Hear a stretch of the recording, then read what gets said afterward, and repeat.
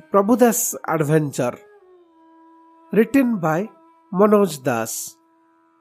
There was a sage who had a number of disciples in his ashram, but the one who was profusely quoted from the scriptures was Prabhudas. He was never tired of talking and had ready advice for anyone having any problem. It is a joy to meet such a scholar, commented those who visited the ashram. But the Guru himself was hardly enthusiastic about Prabhudas. When others praised the boy, he would only smile. Once the Guru wanted to send a message to the king. He looked at his students and asked, "Who is willing to pay a visit to the king's court?" All but Prabhudas said, "Whoever is chosen by you, O master." Prabhudas alone said, "I will be happy to go, O master." The Guru kept quiet. After an hour, Prabhudas went to him and humbly asked, "When do I start, master?" The Guru thought for a moment and said, "I have no doubt that you have learnt your lessons well, but I am not sure if you can make the right use of your learning and conduct yourself properly." "I can, O master. Why not try me?" Prabhudas pleaded. "Very well. Here is my letter to the king. Carry it carefully and come back with his reply soon," said the Guru, as he handed the sheath of palm leaves to Prabhudas.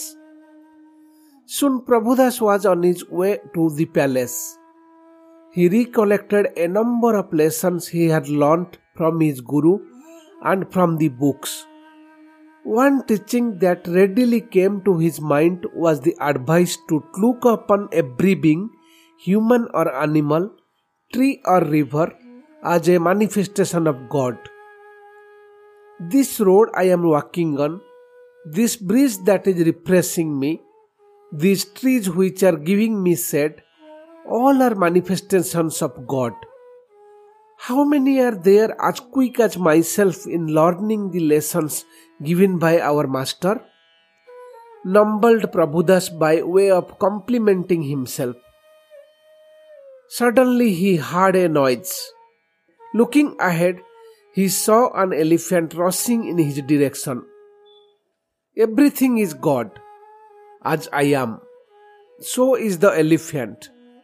It cannot harm me. For God harming God is absurd." Prabhudas argued with himself as he kept on walking. The elephant trumpeted.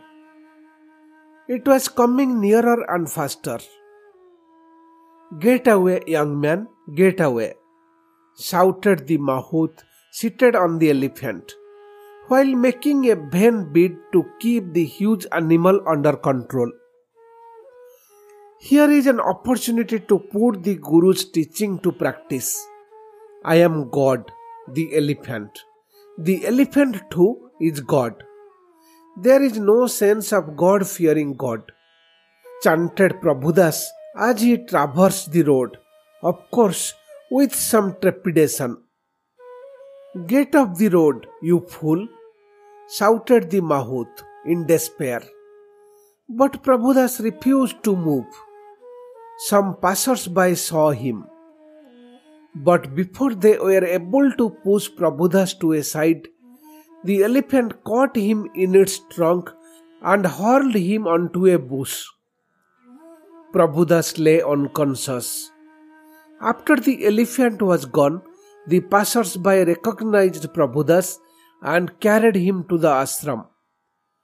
Luckily, Prabhudas recovered before long. The people had told the Guru all that had happened. "Why did not you keep out of the elephant's way?" asked Master. "Oh Master, how could Prabhudas the God have thought that how would be so badly treated by elephant the God?" asked Prabhudas. The Guru smiled. If you saw God in the elephant, why did not you fail to see God in the Mahut? How could Prabhudas the God disobey Mahut the God? Prabhudas had no answer. My son, it is easy to remember or recite a theory, but it is not that easy to realize it. The situation would have been different if you had realized the truth that is the theory. But what you did was to put the theory into test in a foolish manner. You did not use your common sense. Otherwise, you would have taken heed of what the Mahut said, explained the Guru.